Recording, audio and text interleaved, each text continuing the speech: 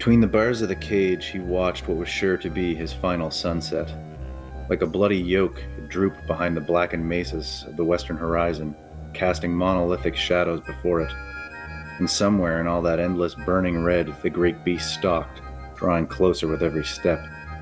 He couldn't see it. He couldn't hear it. But all the same, death was on its way.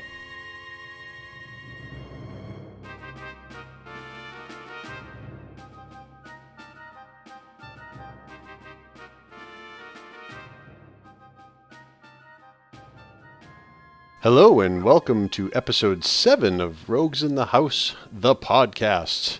Grab yourself a glass of forge milk and settle down into a chair. We are talking part 2 of the 1982 film Conan the Barbarian. With me, as always, I got the two greatest guys that you could possibly have for a podcast. Matt, how's it going? It's going very well. I feel like it's been a while. It has been a while, and we haven't even been very chatty on our usual methods as well. We've kind of like had some dead air for a while. But Yeah, I've been It's that time of the year. yeah. very busy. I've Very been busy. super busy. I've been fighting a cold, and I'm over that now. But man, it's been just a pain in the butt. And Logan, how are you doing? I'm doing good. I feel you on the cold thing. It's allergy season here, and in New Mexico we have a ton of pinon and juniper tree, and the pollen is terrible, and I'm evidently super allergic to it. So I've been sniffly, red eyes, whole thing. That's great. That's sort of the thing that you should research before you move there. But Yeah. you know, oh well. It's funny. I thought I was allergic to a whole bunch of things. And then I found out recently, I did an allergy test, that I'm allergic to nothing. So I guess I just always feel shitty, apparently. Interestingly, Yeah. I'm going to an allergist tomorrow to get mine tested because I had an appointment like quite a while ago to see what was what, and I have felt fine since. But I'm keeping the appointment because I'm in Canada and I have healthcare. Yeah, you Yeah, should. yeah. First of all, you can, so you should. Well, the I truth heard- of the matter is it takes forever to get in there to get it done. So that's kind of why I'm keeping it for precaution, right? See what's what. Sure. Right. Makes sense. So we have the dorks in the house who are allergic to things. Yes. So everyone who's a nerd, just let us know what you're allergic to, and we'll talk about it in the next podcast. Not enough in- forage milk to fix that. In the allergy episode.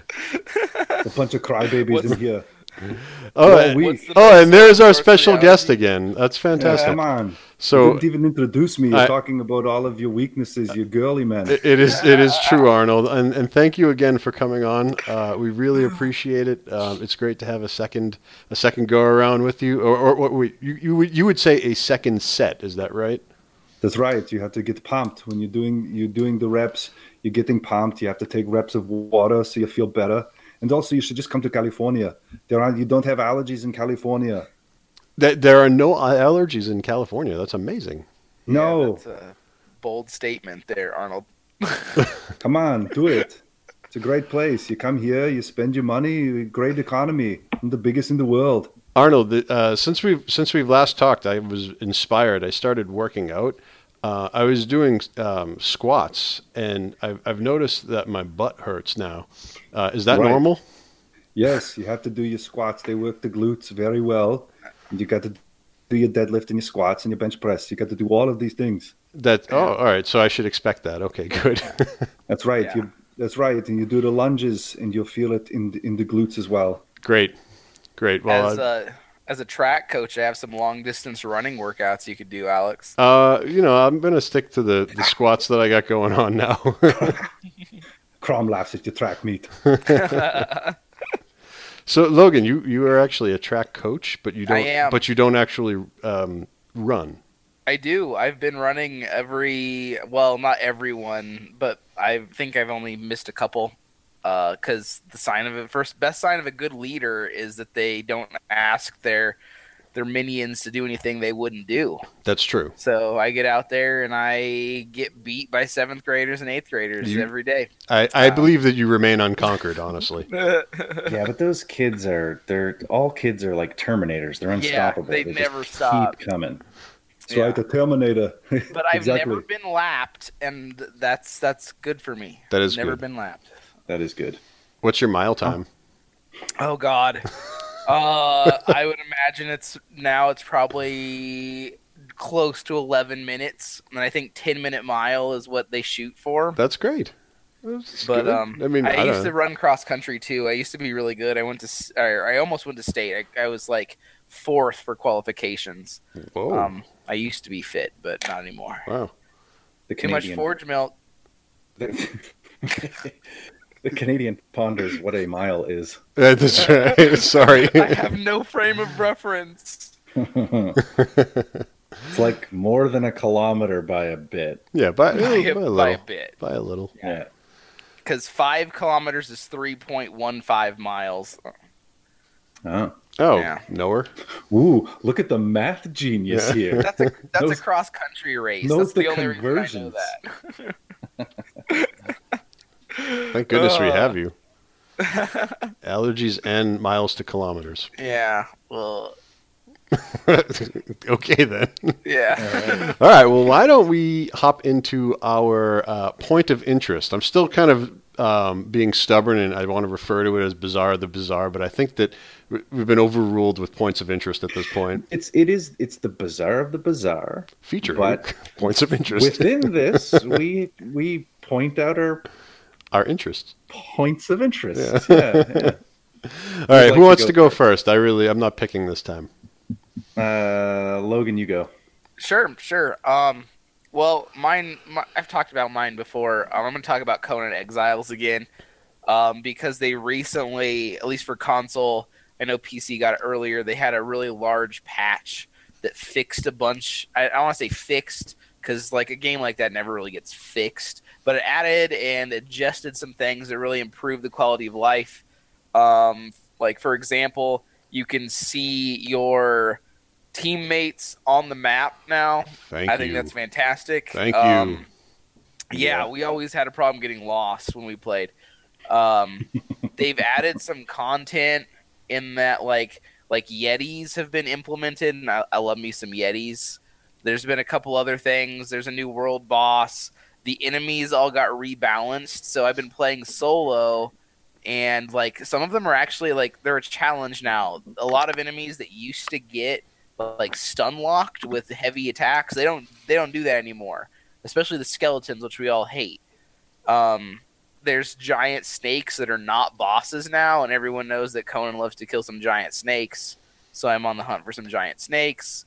There's less grindiness. I think overall there's been a lot of improvements, and I'm really happy that they're dedicated to like tweaking the game and making it that much more enjoyable.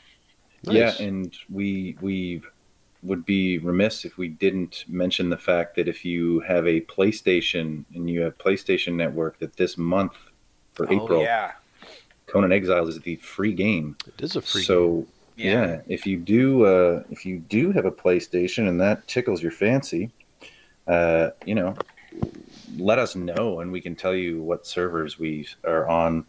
Maybe we can all get something going in our spare time. At this point, we have a PvE, a conflict, and a PvP, and I'm not sure we've logged on for weeks. Yeah, we're sporadic. No. We're very sporadic, Yeah. to be fair. Yeah. I don't even think any of us are max level at this point on that one. No. But we We're do have noobs. fun. Yeah, we do have fun.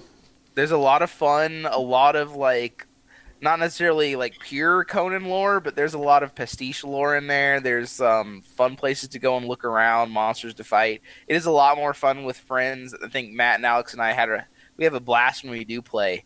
Yeah. So if you like Conan or like Sword and Sorcery in general and haven't got it and you have a console, I think April 6th is when it comes out free. So We had a great time recording on Howard's birthday. We had a video that we were doing.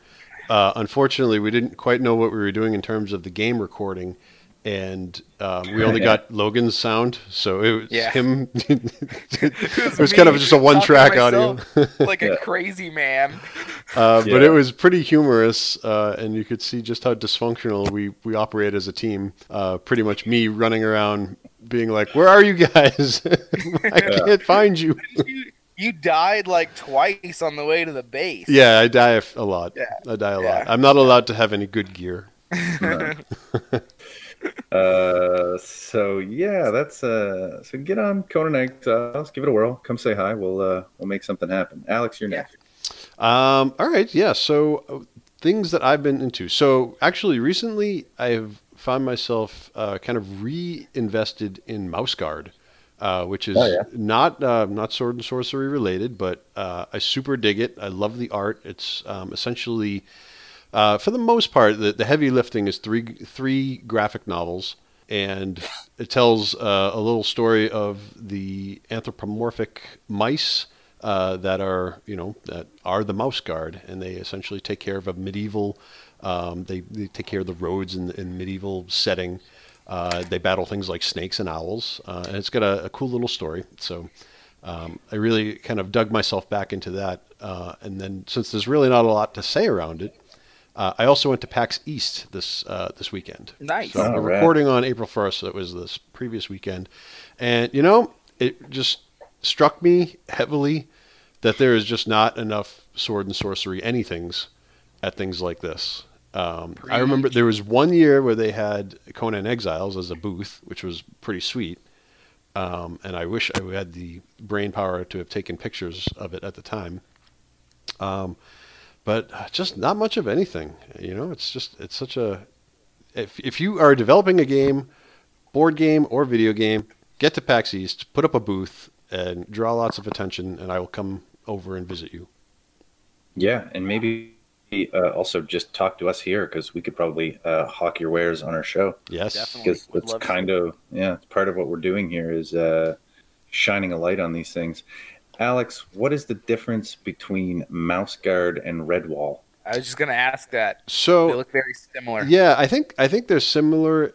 They're different authors, different artists, different story, but I think the general idea is the same. I mean, they're mice kind of operating in a world where there are no people. They are sort of the I don't want to say the top of the food chain, because they're certainly not, but they have the brain power of a human, essentially. They're the de facto characters. Yeah, exactly. So, but I think there's a lot of the similar elements of having to deal with animals larger than them, factions of other animals that are also anthropomorphic and organized.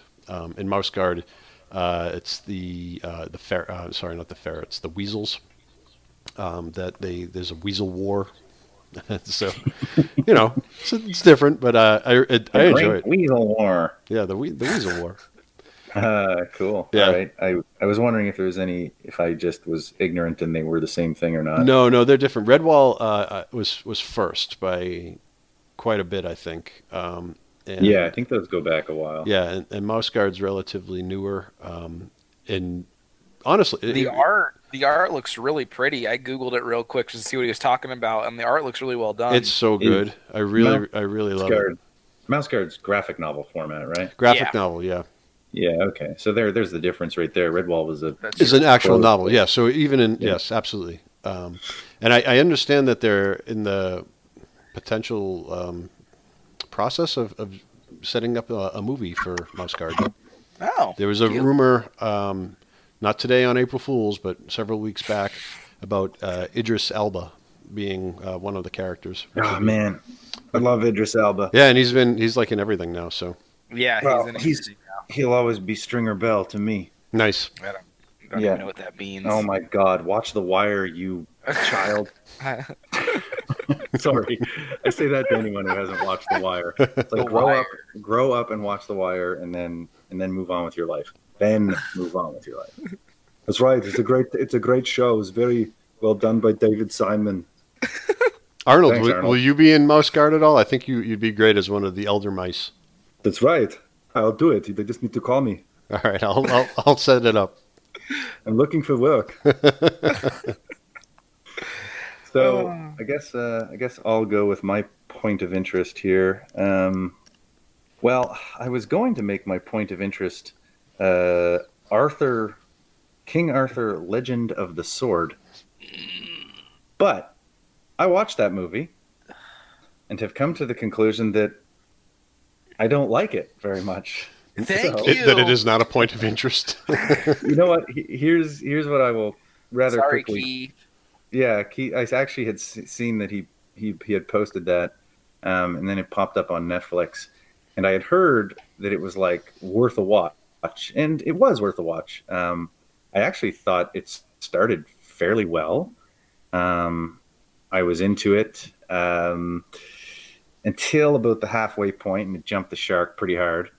Um, like I actually liked the Guy Ritchie-ness of the movie. I actually enjoyed that injected into a fantasy. I used to be very against any sort of modernisms, you know, breaking into a fantasy setting and then I don't know, they just seem too familiar, but I've come around on that quite a lot because I actually like modern things and I feel like as long as you're not too overt with it, it can still work. Like it is fantasy after all.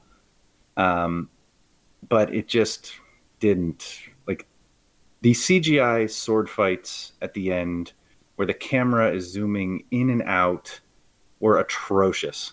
I That is agree that is such wholeheartedly. brutal, terrible filmmaking that like I almost just shut it off. Like I despise that. Zooming in and out, CGI, twirling around, you can see that there's no actual rendering on a face. Like it takes me out completely. So as much as I liked the cool Death Dealer homage, and I liked aspects of the film, it just did not gel. I don't want to take up too much time, but I just want to like I have been actually incredibly busy lately, but and I'm going to go off of the Sword and Sorcery piece just for a minute to say I finally played through Alien Isolation. It's a Sega produced game from I don't know probably 5 or 6 years ago now, but it was probably the best adaptation of an existing property into the video game format that I've ever played. If you are an Alien fan and you have not gone through that game, it is absolutely essential. And I would say it's probably the fourth best thing produced for the Alien series after Alien 3. So I'm not going to get too into it because it's not really on topic, but I'll just say that it gets my massive seal of approval, and that you should play it if you're into survival horror. It's interesting. I'm looking this up now. It has a 9 of 10 rating on Steam and a 5 of 10 on IGN.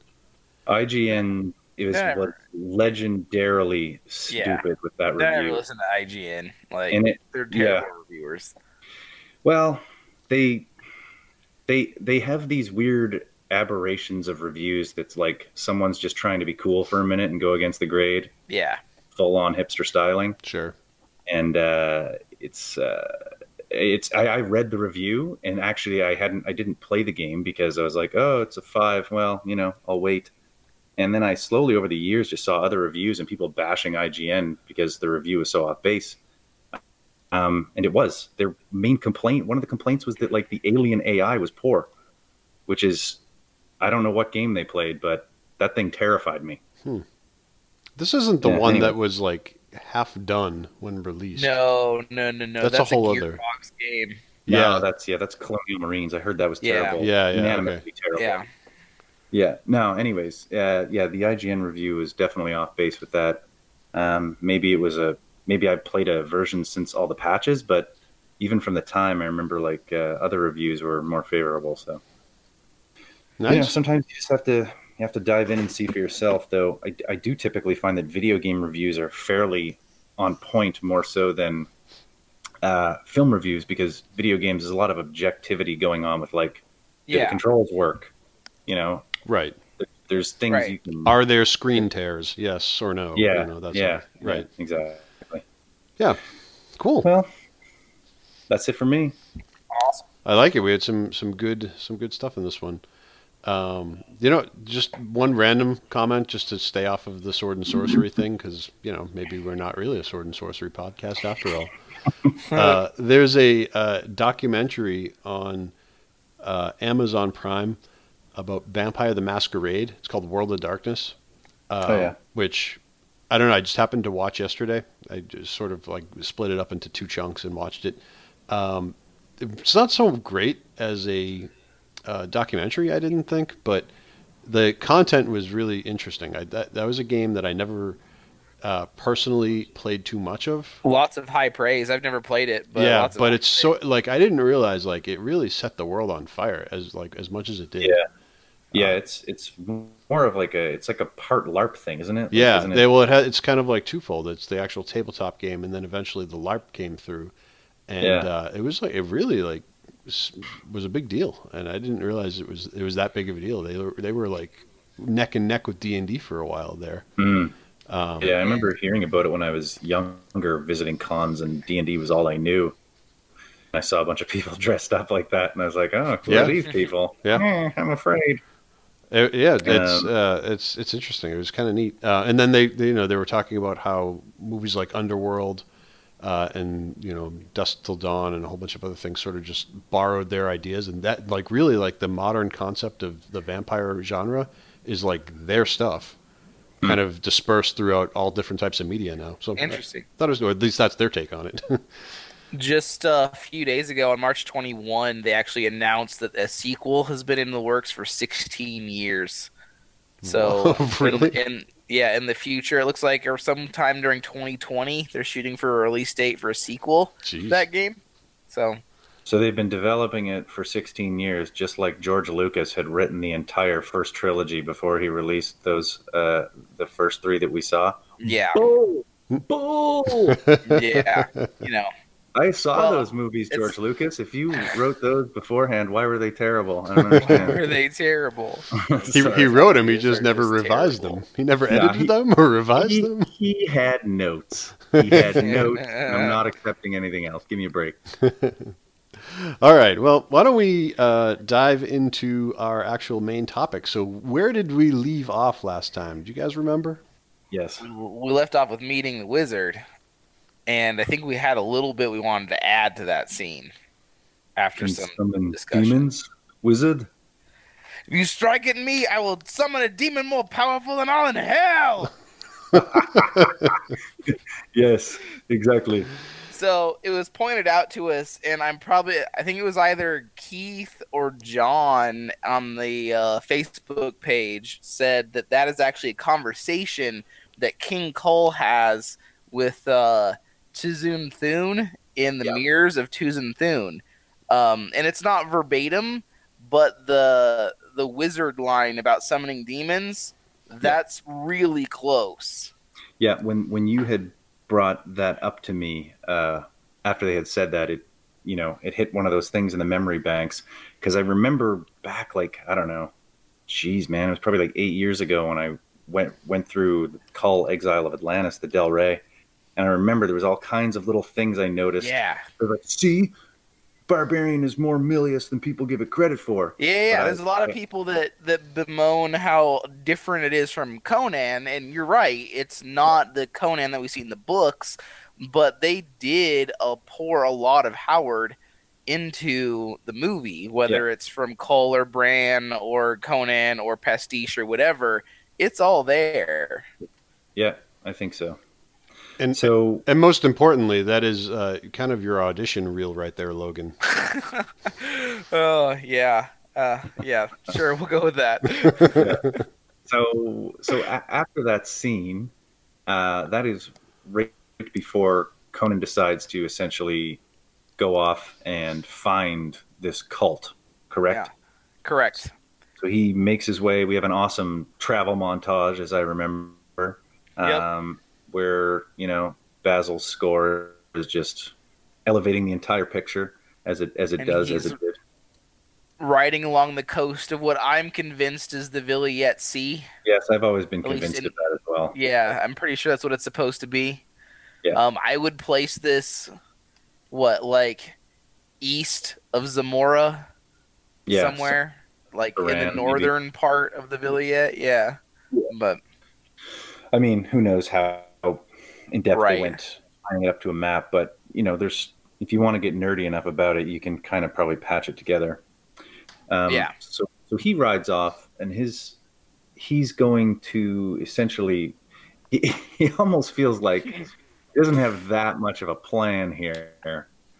he gets the flowers. He kind of meets some pilgrims and tries to, and they're cultists.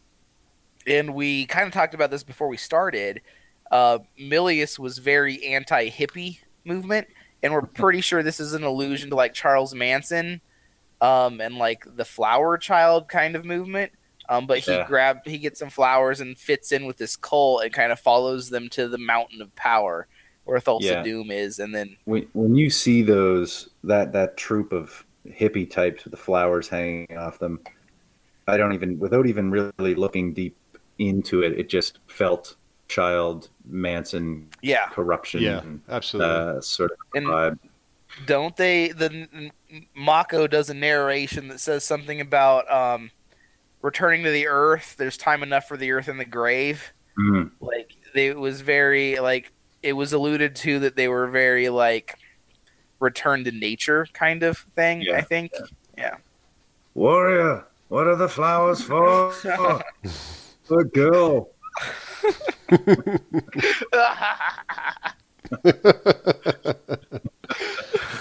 Okay. Very good. Much fun. All right, okay, so Alex, are we doing all right here? Yep, we're doing fine. So we get to the sort of the cultist camp. Yeah. We take care of business there, exchange some clothes. And this is one of like the coolest sets in the entire film, and it's something that makes me nostalgic for certain older films and different approaches. I mean, there's still great films with huge sets that look very real and lived in, but I mean, this thing was actually totally built on the side of this mountain or cliff. And just the way it's shot from that big imposing angle. But before Conan even starts to ascend this thing, he meets this, he comes upon this monk, we might say. He's a priest. Yeah, he looks pretty monkish to me. so we got that in there. And of course, there's this little strange homoerotic undertone that comes in there. Like we get the sense that this priest is interested in Conan's body, and it's actually like it's kind of a funny exchange. Whereas like, this your robe, your priest's robe? He's like, yes, it's all that I have. And he cracks him, and that's all you'll ever need. This is also interesting because I mean, in the story Hour of the Dragon, Conan does dress up as a cultist. In this movie, he dresses up as a cultist, and we talked about how the burning of the village or whatever, the sacking of Conan's village is always like part of like his pop culture mythos. In the remake movie, he also dresses up as a cultist. Does he? When? I don't even remember. Yeah, at the very end, when he's going to rescue the girl. He dresses up in the cultist robes and then jumps out and starts doing his thing. But I remember reading a review of the remake movie talking about, you know, we get this, and it looks like the dressing up as the cultist has also like nailed itself down in pop culture Conan. Right. Actually, I just crossed some wires in my head when you mentioned Hour of the Dragon, and I was thinking it was the part when he was in the Iron Tower. No. He posed as the executioner. Executioner. Oh man, that was an awesome scene. But no, it's when he's in Cashetta. Right? Yeah, he's in Stygia, and it's where he meets. He goes beneath the vampire. Period. Yeah. That's awesome, man. What an awesome book. It's time to reread that again. Okay, so in Conan the Barbarian, 1982, directed by John Milius, starring Arnold Schwarzenegger, though, we have. So I love the part he comes out. He has his robe, and he's just like giving these salutes that he thinks are correct. Yes. Yeah. He's so confident about it. Yeah, he's so confident, but like we They're as the audience up behind him. Yeah, the audience even knows. Yes, John Milius was telling me, he's like, Arnold, go out there and make it seem like you're blending in. They're not going to see you, but of course, they find me, and then all of these things. Yes, that's right. Yeah. When he's Yeah. also talking to the priest, he has that like goofy smile, Yeah. Yeah. which is amazing as well. Yeah. It's like it's the film has these little peaks Yeah. of levity, melancholy and mirth, one might say. But it's great Painted too because throughout he the pulls film. off like the starry-eyed, Yeah. cultist follower very well. Yeah. This is like this goofy. Oh fuck, man. Yeah, and then you have but eventually, of course, we see that one of them takes the little emblem from his chest that he'd been wearing, the insignia, kind of looks it over, and then as the audience, we know, that one must be an older model. That one's he knows that's not right. I always thought that it was like implied that they realized that was the one stolen from the tower. Could be that too. Yeah, Yeah, I don't know if it doesn't say for sure. I just always assumed because Rexor and was it Thorgrim? yeah, They show up right after that, and like they that's were true. there. So And I think even Rexor at that time has like a snake around his neck, maybe. Mm. So yeah, Yeah, that you could all might be come. right. Or no, sorry, Thorgrim. Thorgrim has the yeah. pet snake. Yeah. He raised that snake himself. He's beside himself with grief. Yeah. uh, and And so, well, the next scene, essentially, after James Earl Jones hollers out, "Infidels!" And then we get this sort of, maybe it's just me, but this is a very Jesus-y scene Yes, next. yeah. of course, of course. I'm a non-religious person, but when I was younger, we went to church, and I I was baptized Catholic, and I saw all the the imagery that are in those churches, right? Of like Jesus, and he's all shredded, and I don't mean like his muscles, though that is also true in some cases. Yeah, depends on the church. But he has he's dear. got the cuts all on him, and his robes ripped. And for me, whenever I saw that image, it looked like things I saw in the church. And then, of course, it's before he's crucified on the tree. Right, So, exactly. I mean, I don't think I'm off base here. No, I don't think you are. Because that's interesting, and we'll talk about it when we get to the end because I have something to comment on this, but I want to save it. It's not the appropriate time. So, Will we remember? I know. Right? Yes. Write it down. I'm going to write it down right now. Write it down. Right now. Okay. So yeah, we're in Thulsa Doom's like inner sanctum, and we see he has like this kind of speech talking about how like Conan barely knew his father. The real father is Thulsa Doom because everything that Conan has done since the day his village was destroyed was because Thulsa Doom did his thing. And so the real father figure is Thulsa Doom, and he's ultimately disappointed in his creation because his creation wasted his time on trying to get revenge, which is superhuman not like superhuman isn't superhero, but it's a human thing. And Thulsa Doom, I guess, sees himself differently, and that he has influence over things. We kind of see a bit of his maybe magic, maybe just the big influence over people. The big message is, in my mind, is that Conan has put his time and effort in vengeance and physical prowess, essentially, while he has mastered real power.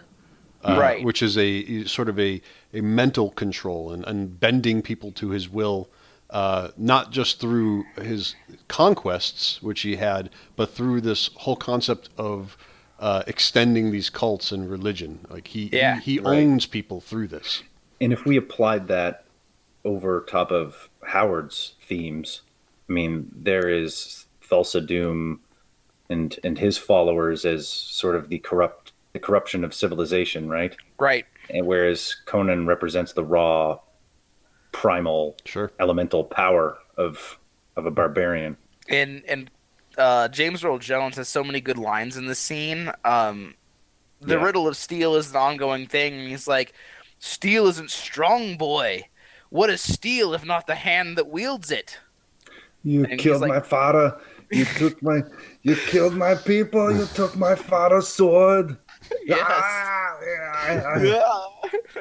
Which is actually, that is as much as I think that scene works in the context of the film, it is the one, for me, that's the least That's the scene that breaks away from Howard's Conan the most for me, is where Conan is Yeah, basically beaten down to the point where he's not crying, but like he is he's in Sumerian. He he's doesn't in cry.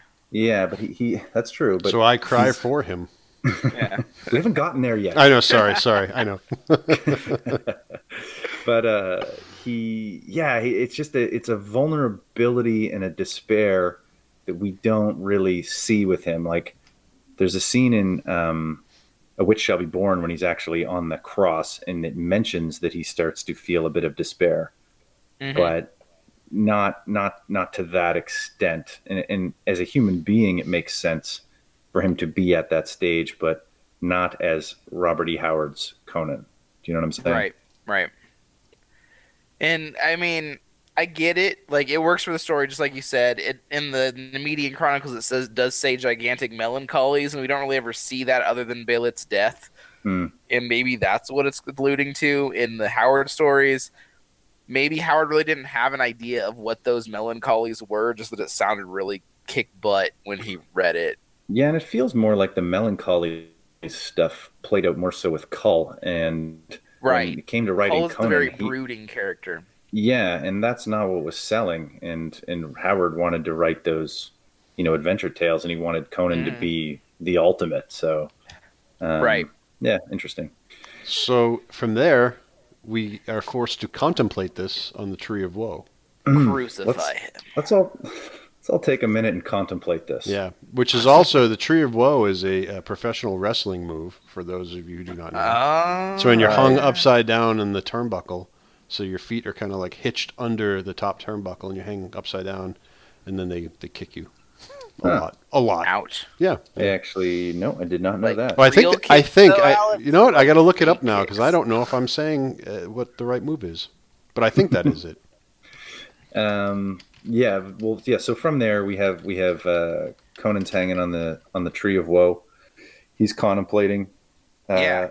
And I mean, a scene purely plucked from Howard is the vulture starts chewing on him, and Conan's not having that. He bites back literally, kills And the bird. that- Yeah, it's a real Oh, go it's a ahead. real stuffed Yeah. bird. I That's not a real guess. bird. No, it was a No. real bird. It was a carcass. No, it was like a bird's carcass. That's right.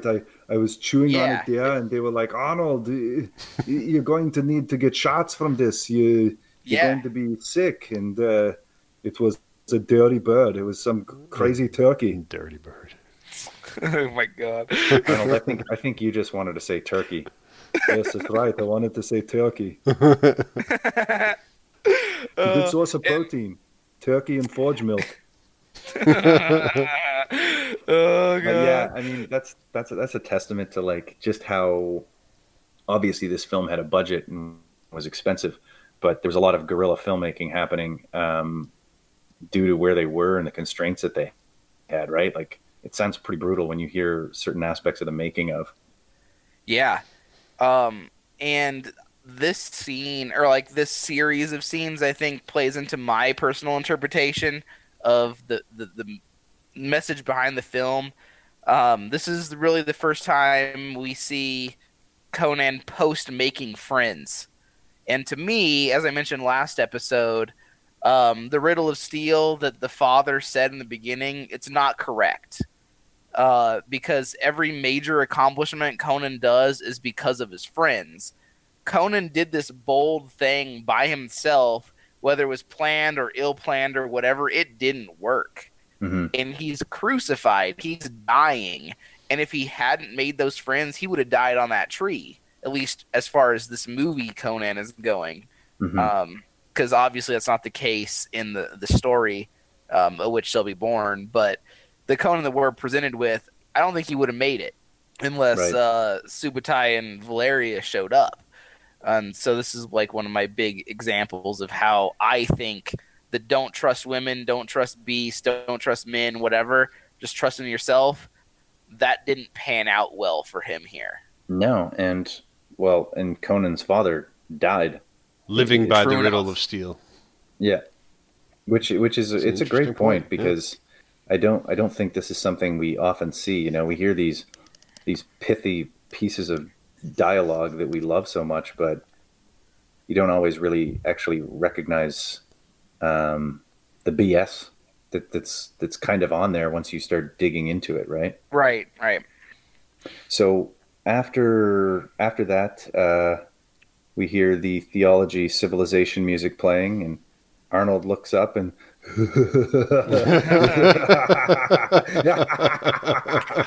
It's so good. yeah, it is odd. He gets like, he's like delirious, right? Delirious with pain. There and, should like, be an hydration. option. There should be an option in Conan Exiles to laugh while you're being, because in the beginning you're crucified yourself, right? Yeah. Yeah. And then you should have that option to laugh as well. So he gets rescued from the tree. He's brought back to Mako's little place. Don't they call him Akiro in the Destroyer? Yeah, they call They him give him a Akira name. on the Destroyer, but in the credits of the Barbarian, it's just the Wizard. The wizard. He has no Yeah, name. okay. But yeah, he's Akira and Destroyer. So in any case, we're gonna call him Mako. Yeah. They bring him back there. They set up the fire. They do the ritual, and Valeria essentially threatens that if the wizard's magic doesn't serve to protect him, that he will be following him to hell. Right? Right. They- And Mako is clearly, his character does not want to do this. He doesn't know what's No. gonna work. We don't really know what's happening, but like demons or spirits or something like physically come to drag Conan to hell or Yeah. whatever. As a in the kid, process, that scene scared me so much. Yeah. yeah, it's And they have to intense. fight him off. Yeah, it's an intense scene. It definitely feels hellish, like hell has Yeah. risen up to try and claim a soul. And I mean, the only way to protect it is to paint tattoos while going. Yeah, you gotta moan. Yeah. Gotta grumble. and then you take a breath. And I think this is a good time. This is, to me, why this movie will probably always be the best sword and sorcery movie. We only see magic twice. Yeah, right. Like, for real magic twice. In the whole, 2-something hours, we see this, and Mako's not really in control, and he's afraid of it. And in the That's right. second one, Thulsa Doom turns into a snake. Yeah. His hypnotism may or may not be his hypnotism, may or may not be magic, but the magic is rare and it's scary. And it's scary and it's subtle. I mean, I feel like that's the way it is in Howard's tales as Mhm. well. I'm sure someone will point out an example where it's overt, but even still, like some of the weird magic they describe in there is like how he was previously a small man, but then he seems to have grown in stature. You hear like Yeah. weird descriptions like that almost would play well with camera tricks. Do you know what I mean? Right. Like if they were to film it, you can almost see old school camera techniques doing it. And in fact, the little hellish demons, the imps or whatever that they're drawing on top, like literally animating on top of the Right. film cells, like I think they look fantastic. And I Yeah, they obviously do. you can tell it's animation, but like I'm not convinced CGI would be better. I mean, I would No. know that they're both fake. They would both register as fake to me, but there's something old school and really cool about that animation that, Well, maybe it's nostalgia, but I no, to quite that like point, it. I agree. To that point, if it was CGI'd, it would be a detailed form of whatever it was. And this Right. is very much a formless, shadowy sort of thing that is creepier for it. yeah. You know, Yeah. because you can't really put a finger on like what the heck this thing is. It doesn't ever seem, they don't seem to have faces or like they're just there and you don't know what they are. But if someone was to CGI it, I guarantee you it would have all the details and claws and all that stuff, Yeah. and it would be Yeah. just so much There's points like if you freeze frame it or whatever, you can see little features. They're humanoid, right? But They look like there's- little genies, like little evil Yeah. genies from Aladdin. Yeah, they're like yeah, exactly. What's the word I'm looking for? Like Jinn? gins. more. Djinns, Yeah. Djinns, Djinns. I think a good example of what you're talking about is the difference between Ray Harryhausen's Clash of the Titans and the modern remake. The Ugh. Medusa scene, Yeah, The, that's a the great Medusa one. scene in the Harryhausen one is slow, but it's tense. Yeah. Oh, the The new remake. one, the It's remake, absolutely tragic. yeah, It's tragic. it's terrible. It's abominable. Yeah, yeah. And I mean, that's just. I get I it. even enjoyed the remake for what it was. I knew it wasn't gonna be the same thing. Like I enjoyed it, but compared to the other one, they missed the mark. They didn't understand what it was supposed to be. No. Yeah. I mean, yeah. Anyways, that's another another topic, topic. but indeed would be an interesting one. I'd also like to say that Conan's face tattooed is pretty scary as well. Yeah, yeah. That's right. It didn't come. It took several days to wash it off. Several days to do and then several days to wash off. That's right. Yeah. It's great. I got a big pump, and then it was my rest day. Yeah. So And then immediately after, we get that awesome sword swinging scene. Yes. Yeah. the That's recovery Iconic. scene. Yeah, that's a great scene. And he's like flexing his wrist because it had like a spike pounded through it. Yeah, yeah. Which they cleverly cover up with his wrist bracers. Yeah. Yeah, that's the early '80s training montage, essentially. Yeah. Gonna need a montage. Yeah, exactly. Right. Little South Park montage. Yeah. So beyond that scene, we get into our. Oh yes. So this is when they are going to fulfill the King Osric's request to secure his daughter. Yep. Before we So leave that, there- I don't know that we actually specifically talked about that. It is essentially a heavy toll that Valeria is willing to pay. Yes. I think that Oh, yeah. clearly that's important, and I think everyone already Oh knows yeah. this. I guess I never really thought about that before, but She the agrees wizard to does pay a say price. a heavy Yeah. price. Yeah. Oh yeah, totally. Yeah, that's a good point, Alex. Because in the at the end of the next scene we're going to discuss, obviously the price is there. Right. Yeah. Yeah. So the next scene then would be It's like it's The interesting. storming of the mountain. Yeah, I often identify the scenes as the names on the soundtrack. Right. I know It's- exactly what you're thinking. Yeah, so this would be well, yeah, the I'm not going to say it because you know what? I have students who might No, listen go to look this. up the soundtrack. Go look up the yeah. soundtrack. So Yeah. it's the I don't know it, so I got to go look it up. Yeah. So they sneak in, right, and there's the big room, and it's got all the people and the pea soup with the hands Yeah, in it, yeah. and they're all like, Yeah. "Is this paradise?" I mean, before Interestingly that, enough, they go Oh, through go like, ahead, Matt. they go through they crawl through the hellish passageways, all written right, all lit in red, and then you can kind of see how Sumerian obviously, camouflage. yeah, the camouflage really it actually really fits the motif quite well. Yeah, yeah, And then when they pass through all the crazy cannibal preparations, they get to the palace, and of course, in full swing is there's some A party. What do you call it? It's a party. Yeah, there's a party. There's a party happening. yeah. With a lot of people. I assume there are probably drugs involved. So Black Lotus. Yeah, Yeah, and this is where we see Thulsa Doom turn into a snake. yeah, and he's like up on the sort of the elevation, watching over with Yeah. King Osric's daughter beside him. You get a really cool a lot of cool shots of him, and actually his transformation scene into the snake, It's awesome. fantastic. Yeah, awesome. And that one shot too, where like obviously the face is pushing forward. It's creepy. It's Gross. creepy. It's weird. But then you get that one shot of the snake sort of wearing that Wearing the cowl. hood. Yeah. Yeah, man. Yeah. It just looks. That's such a cool image. Yeah. I also Another I just thing. I was gonna say I love that he just changes into a snake. He's just sitting there chilling and like time to go. Yeah. Time to go snake. Yeah. I feel like he is sensing it. You know. Yeah. Maybe Something like that, because he does come back at the end. Yeah. Maybe.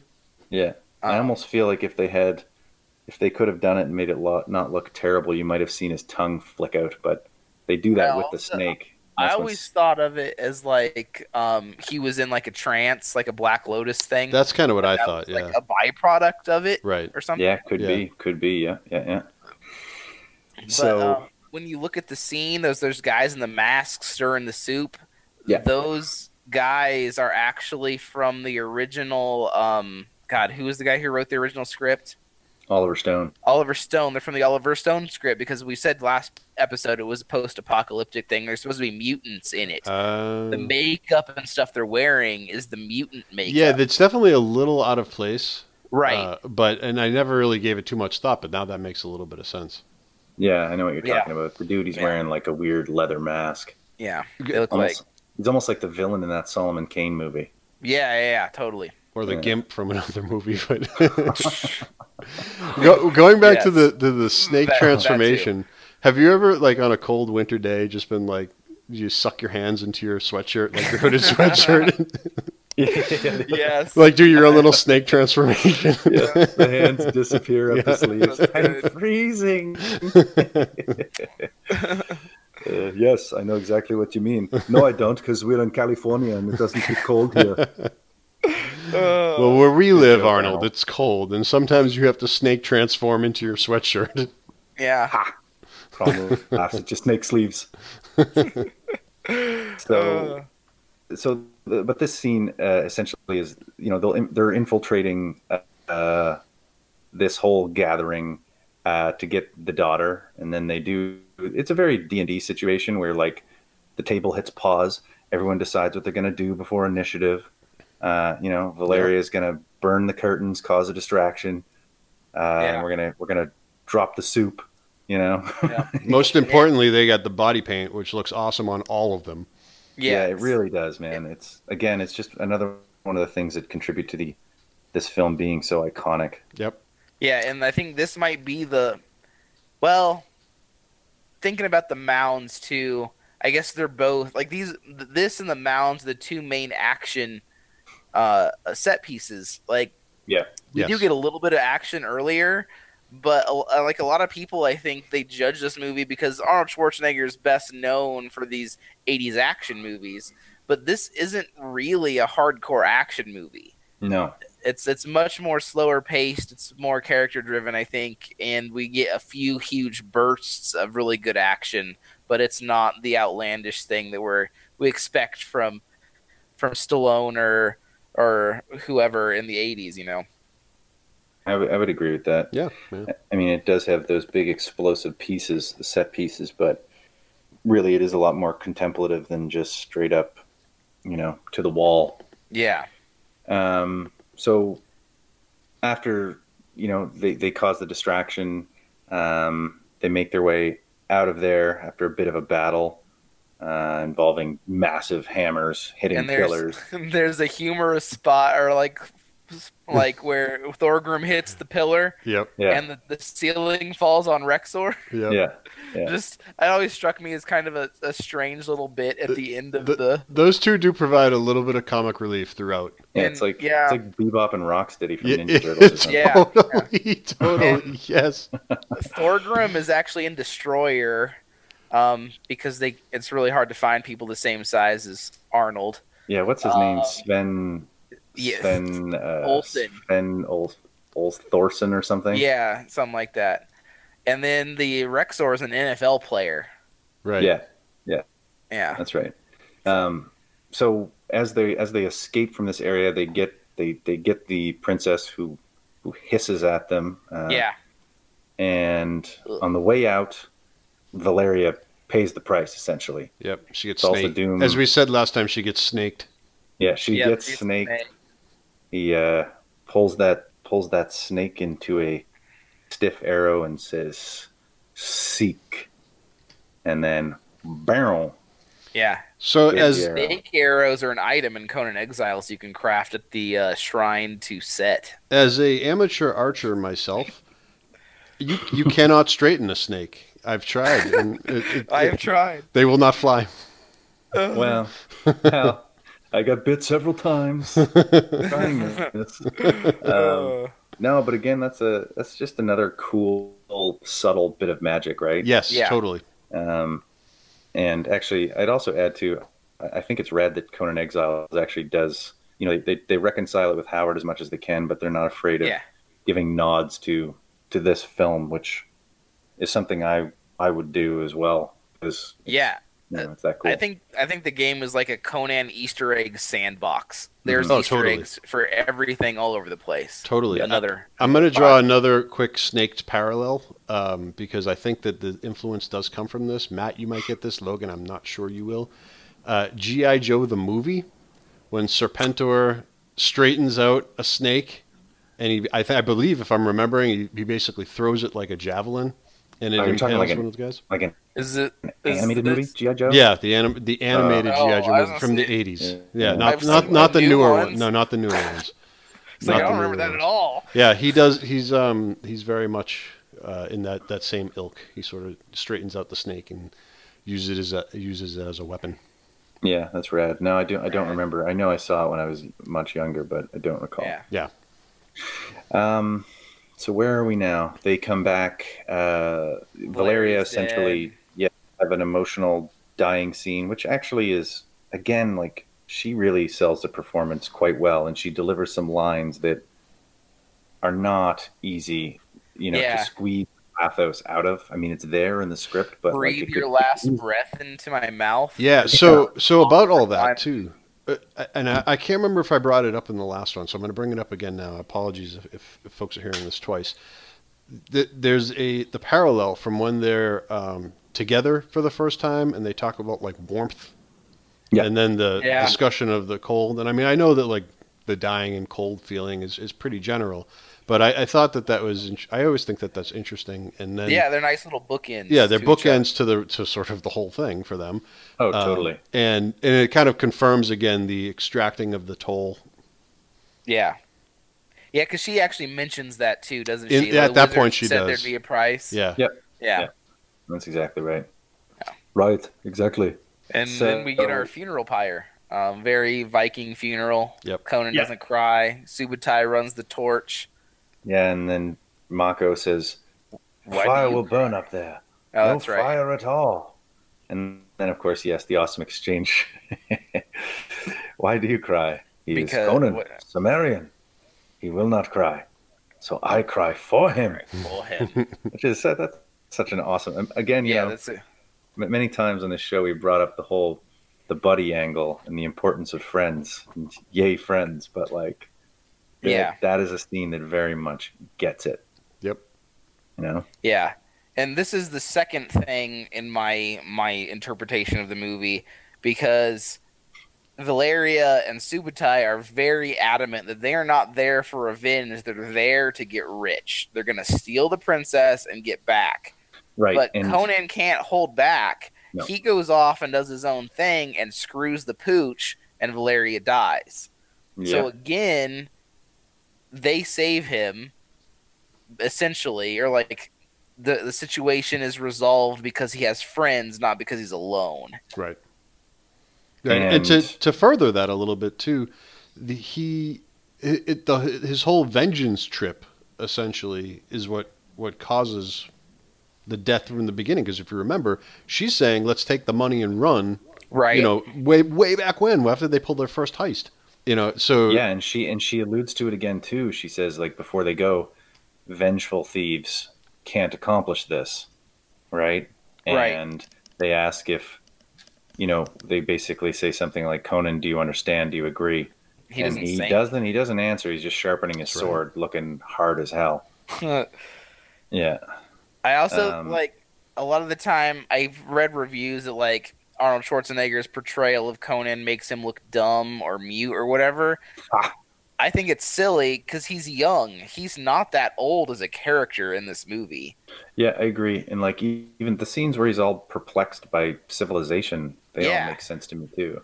Yeah, like there's stuff people I think miss when they just think of it as what it's not trying to be. muscle I think. bound Arnold. Yeah. Yeah. Yeah, I mean, people try to suggest all the time that Arnold is sort of a buffoon and isn't smart, and it's just baloney. The guy's like A governor. he's a borderline genius, I think. Yeah. That's right. Thank you. You're being very kind to me here. You don't have to say that because I'm here, but of course, I've always been very driven. I think it's To safe to make say it that work. if you're a elected official or were an elected official in the United States, you must be very smart. move Okay, past moving on. move past it. So, So where were we? Our next scene is after the Battle of the Mounds, isn't after it? the funeral party. Yes, and this is my favorite scene in the entire Oh yeah, film. this is the climax for sure. It is the whole from the moment like first they do all their setup. You see them setting up the wild traps, blueberries, finding the armor. Oh yeah, the deleted scene of the yeah. yeah. The wind So- blows there too, in the north Yeah. of every man's heart. Because I have only ever seen the director's cut, and there's Millennial. the scenes that I found, or that I found out that are only in the director's cut. They're some of my favorite little lines. I'm not sure I could enjoy the non-director's cut, like the original cut, as much as I enjoy the other one. I mean, I'd have to see it at some point, but this wild blueberry scene, they're just like sticking spikes on the ground, talking, being dudes, and like remembering their childhood. Yeah. And like it's like a really soft, quiet, like touching little scene as like we see Subutai and Conan being thieves and rogues or whatever a lot. We don't really see them just be friends. Yeah, and, I think and they're actually being friends here. Yeah, I think we get enough in the regular cut. Definitely. But this scene, it's skirting the edge of close to too cheesy, but it doesn't quite go over. Like I think it stays on that line with pathos and like the link, the thing that brings them together and the bonding enough that this scene really works. And so I agree. I prefer it with And that scene. What really does it for me is that Conan is like you don't have to be here, and Subutai is like it would just lead me back here another day in worse company, implying that even if Conan did this himself and failed, Subutai would return because he owed Conan his like revenge, kind of thing. Like that really struck home with me in that scene. Yeah, I like that scene a lot. And then of course next we have the part that I like probably, well, the thing that really gets my blood pumping the most is when we see the riders arrive in the distance. They're rolling in, and then Subutai is sort of, you get this almost a panorama shot where he's on the right corner. With his little, he's got that awesome helmet. He's holding the spear. Mm-hmm. The composition of that shot, and then seeing beautiful. the riders coming in from a distance, and the camera kind of follows as he moves down. We cut to Arnold doing final preparations, setting up his axes, and then the music is really pumping up here, and it comes into a bit of a rest, and he has his Crom speech, of course. Are you going to do the Crom speech in the Arnold voice? Arnold going to do the Crom speech? Crom, I never prayed to you before. I have no tongue for it. And I'm not going to do the whole thing, but I mean, I'm not going to do the whole thing. To show off here, so it's I'll two just say distinct, that- different people. Everyone. right. And, to all of the listeners out there, for the guys in the house and the podcast, if you do not listen, then the hell with you. thank you, Arnold. Thank you, beautiful. Arnold. That was great. We also have neglected to mention that Arnold does armor up a little bit in this scene as well. And that's important because, I mean, Christ, Crom, Conan is not fur diaper guy. He is. It's a part of the iconography of Conan the Barbarian, I concede, but this film doesn't do it. It does do it. It does do it, but it also doesn't do it. Well, I mean, Well, not necessarily a fur diaper, but I mean, he's walking around shirtless just plenty. That's but true. He's still wearing pants. Yeah, He's still It's wearing not pants. till Destroyer till we get full on fur diaper. You get full on fur diaper in the Destroyer. Destroyer. Yeah. Fur diaper destroys the whole audience. All right. Yeah. But I mean, that's my favorite scene. The moment, the speech to Crom, and then just the madness that comes up. Yeah, great guerrilla warfare. The arrows stuck in the ground ahead of time. Yeah. I love when Subutai gets injured and the wizard runs in and stabs the guy, and he's like, "I did it with my spear." That's how we do it. And Some he has some that, good like, comedy on in his there. back like a turtle. Yeah. Yeah. Some good comedy amidst the there's a combat. little bit of comedic relief there. Yep. Well, right, and that little bit of levity is good in a scene like that. Like, Yeah, some people complain about, oh, there's too many jokes in this movie. And it's like not in Conan the Barbarian, but just in Yeah. movies in general. But Right. it's true, some movies don't strike that balance, but this Agreed. film certainly does.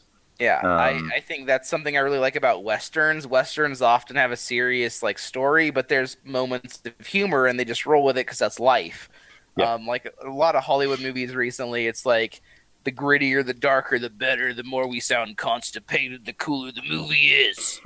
And I'm just it's Yeah. okay to laugh sometimes, guys. I'm not manly. I'm just super brooding. Yeah. Life's been tough. Ha! They don't know how to do it anymore. Got to be strong.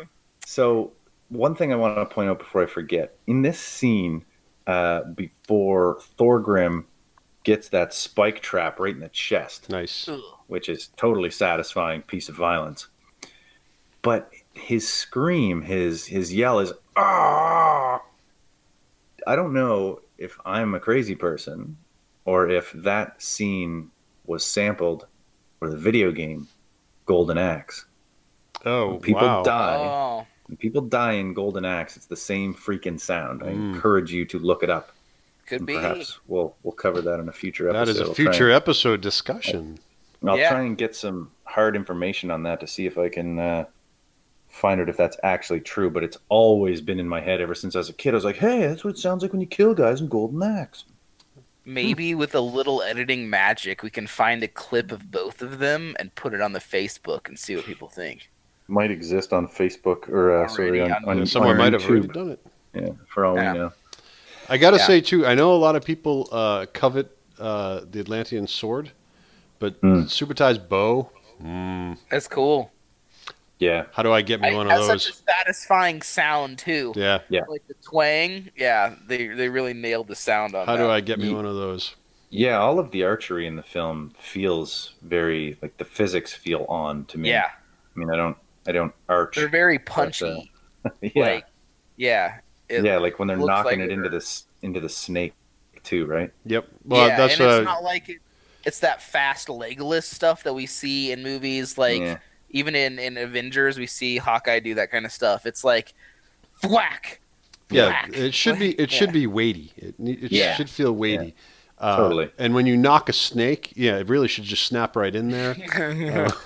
Well, snakes, you may not know, at the end of their tail, they have like a little perforation. Yeah, that's where you knock them. That's exactly Yeah. it. Yeah, it snaps right in. That's nice.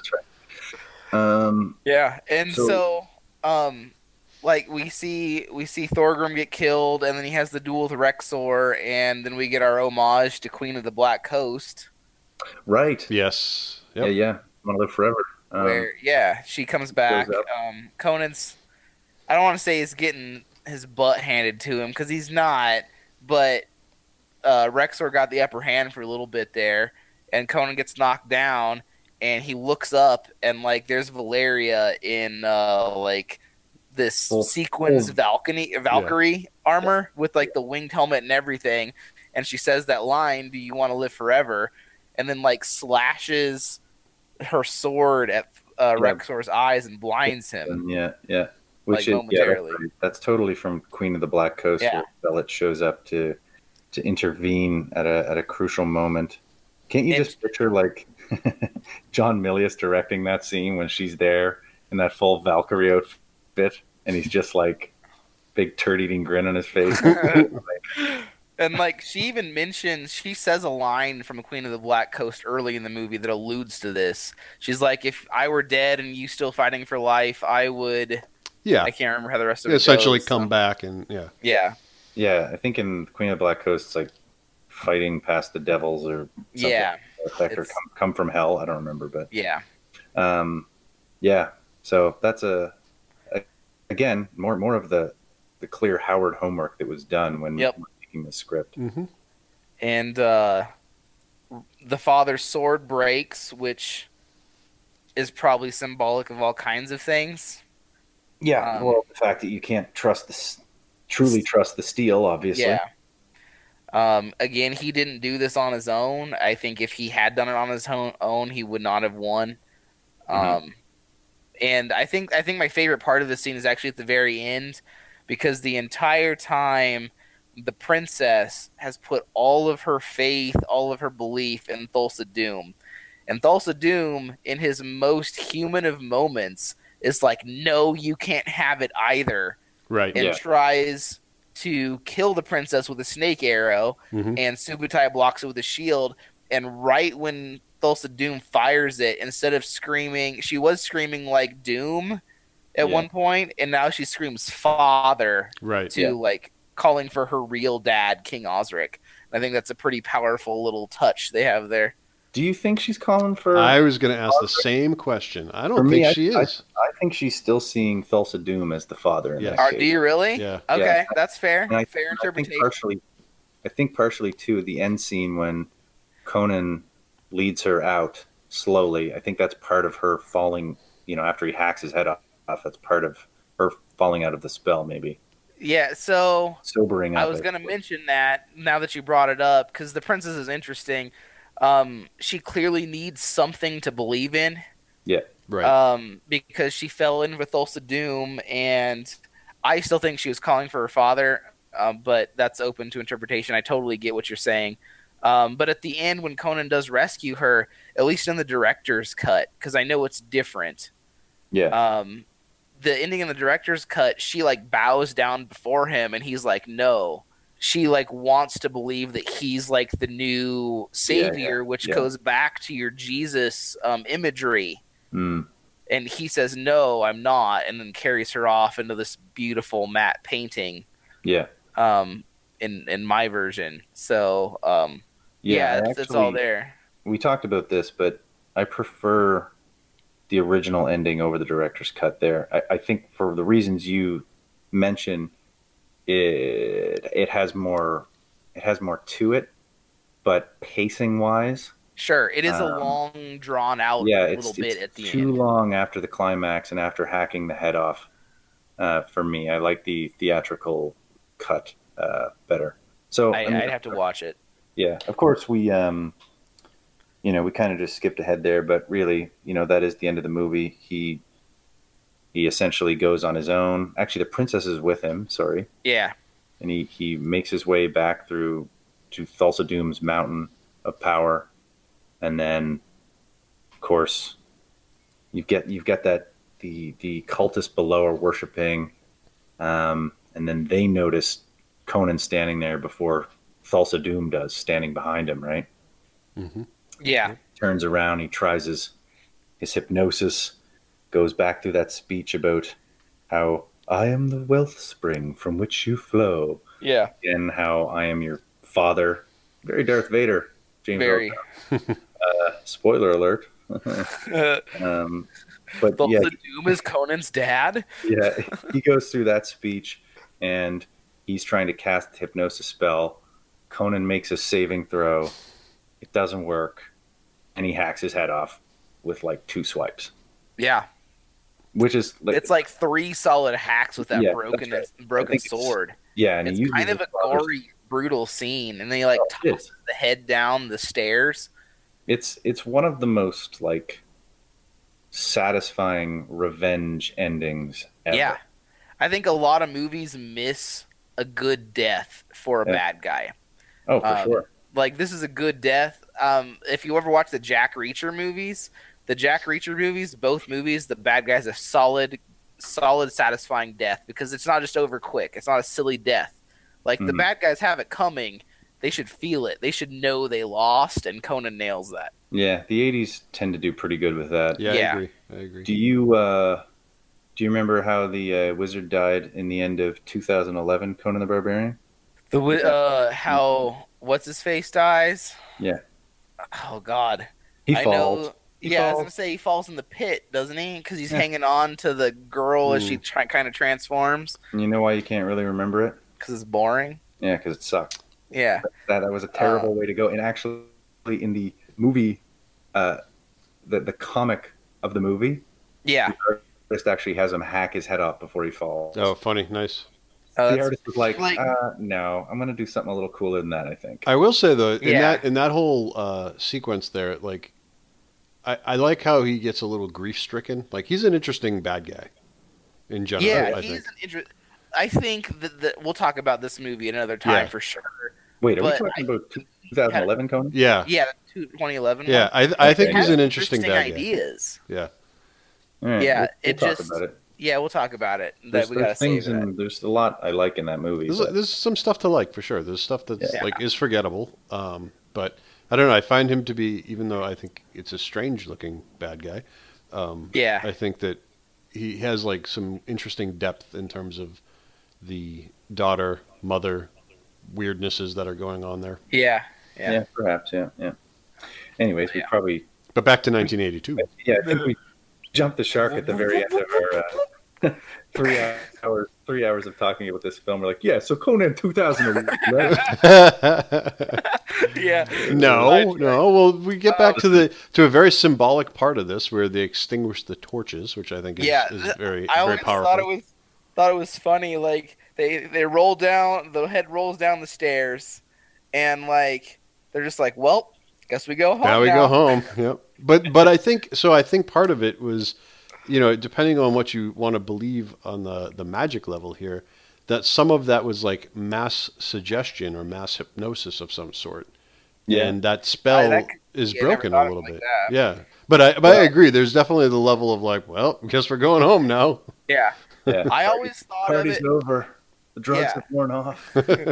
I always thought of it as like they looked to Thulsa Doom was a god, and as far as we know, when he said that he'd lived for like 1,000 years or whatever, like as far as we know, that's the truth. He is a sorcerer. He could turn into snakes, like, and then all of a sudden they realize that he's not a god and that they were wrong the whole time. Yeah. And all they have left to do is leave. Like they're disappointed, probably sad. Well, it's instant disillusionment.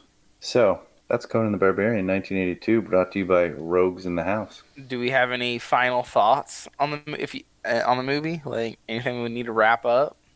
Nothing that I probably haven't already said. I mean, Sure. there's clearly 1,000 things we can say about this film. I think we did. Yeah. It will likely remain one of my favorite films of all time. Yeah, definitely. I will stand up to defend it anytime it's mentioned if it needs defending. I can't think of a movie that's had a greater impact on my interests, my hobbies, my philosophy, like at all. Nothing even comes close. That maybe sounds kind of weird from a movie, but I am a millennial, and I'm technically a millennial too. that's but, true. I know. Technically, I think I am as well. Yeah, I don't think anyone who's a fan of that movie is gonna look at you oddly for saying that. Yeah, I do think people that kind of don't look at it as a good Howard interpretation, I think you should go back with some fresh eyes, maybe after listening to some of the things you pointed out, and see if your opinions have changed at all, even just a little bit, on how Howard or not it is. Like, we can't make you like the movie, but I think there's more to the Howard aspect in there than a lot of people give it credit.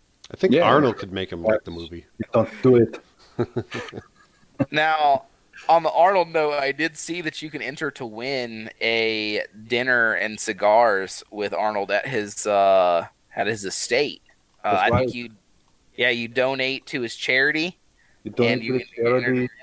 You come over, we eat the high protein meal, we get pumped, probably ride in the tank a couple of times. I show you how to work the different things. I was in the military as a young boy. I learned how to do the tanks until I got kicked out, and then I went back, and then it was all done, and I went to get my body pumped. And pumped it is. Even still, I look at my arms. Great. Awesome. How old are you, Arnold? You're 71. 43. 43 But years you old. look 43. It's true. That's right. Incredible that you're 71. Do you like my beard? It's a good looking I dude. do. I always Right. pictured King Conan with a beard, so I think you rock it. Yep. Exactly. In the movie, they had to glue one on there, but now I have the real That's right, beard. at the very end scene. And And that story shall also be told, Arnold. Hey, I'm trying. It's the young guy who's running the Conan rights. Frederick would probably love to hear that. Yeah. I think he likes being called the young guy, being that he's not that short in the tooth, as it were. If you're listening, Fred, thank you. Yeah. So as always, you can find us at Rogues in the House on Facebook. We sometimes check our email, which is roguesinthehousecast@gmail.com. And we do haunt the Conan gaming group quite frequently, so you can always find us on there as well. Guys, any last words? Not necessarily on the movie itself, but just on anything. I do want to reiterate that if you do pick up Conan Exiles, please tell us, because we would love to find a way to connect with some of our listeners and just be nerds together. That'd be really great. That'd be a lot of fun, actually. We are all on PlayStation 4. We don't have PCs good enough to do that, as much as I wish I did. But if you have a PlayStation 4, pick it up for free. Throw us a line. We'll get you on it. We'll pick you or show you at the server, and we'll get on there. Great, Matt. Anything left to throw out there? No, not much, man. I've been real busy, and had my head buried in work for the various jobs that I have. Look forward to what we're going to do next. We have a couple of ideas circling around. Yeah. Hey, but I don't think we've also said that congratulations to both of you on publication again. Oh, yes. Yeah, I don't think we did mention it, yeah. Yeah, Logan was had a story accepted in it's both. The book is called Reach for the Sky. It's by Rogue Blades Entertainment. It's a collection of westerns that have a sci-fi bent. So, I think the general idea was that it's like if you thought of Predator, but in the Old West kind of thing. Not a sci-fi story with western themes, but a western with a sci-fi theme. So I'm in that. I also like designed the cover. So the cover of the book is my own artwork. And I got an email a couple weeks ago about Weird Book that I made the short list. So fingers crossed I get put in that too. Awesome. Rad. Congratulations. Thanks.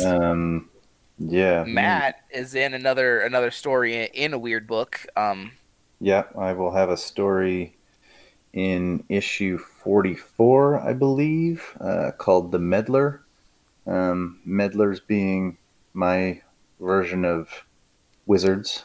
So, yeah, we'll look out for that. And I also, in a different Rogue Blades Entertainment anthology called Death's Sting, which is essentially pitched as immortal characters in the vein of Karl Edward Wagner's Kane, Lestat, those sort of immortal beings. So I submitted one about who has become my sort of main character, the meddler called Maxis.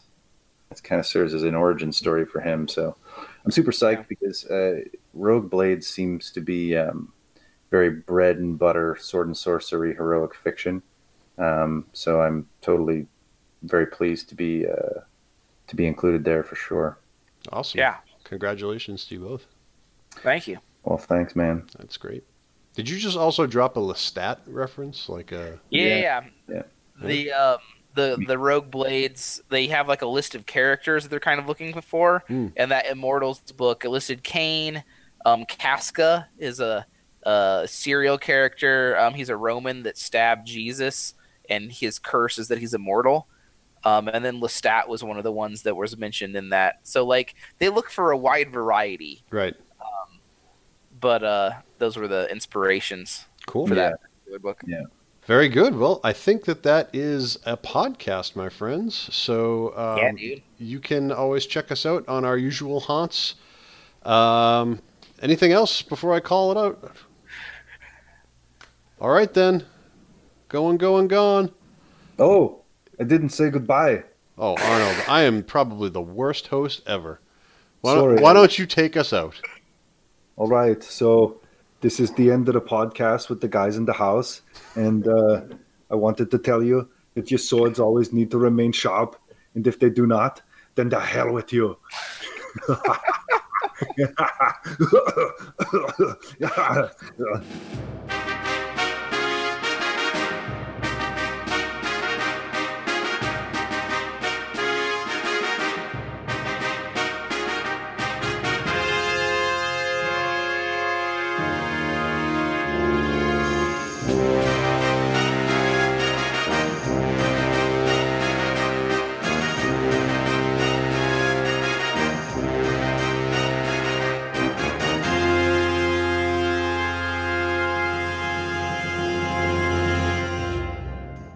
Yeah, Right. Right. right.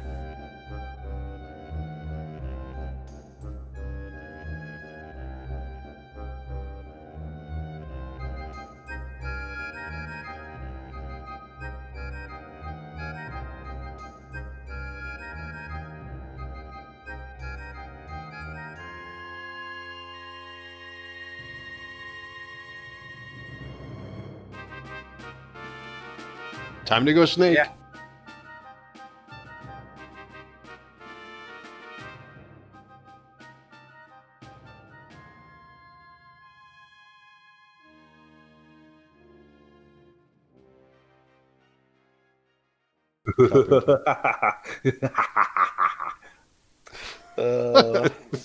So good. Oh man.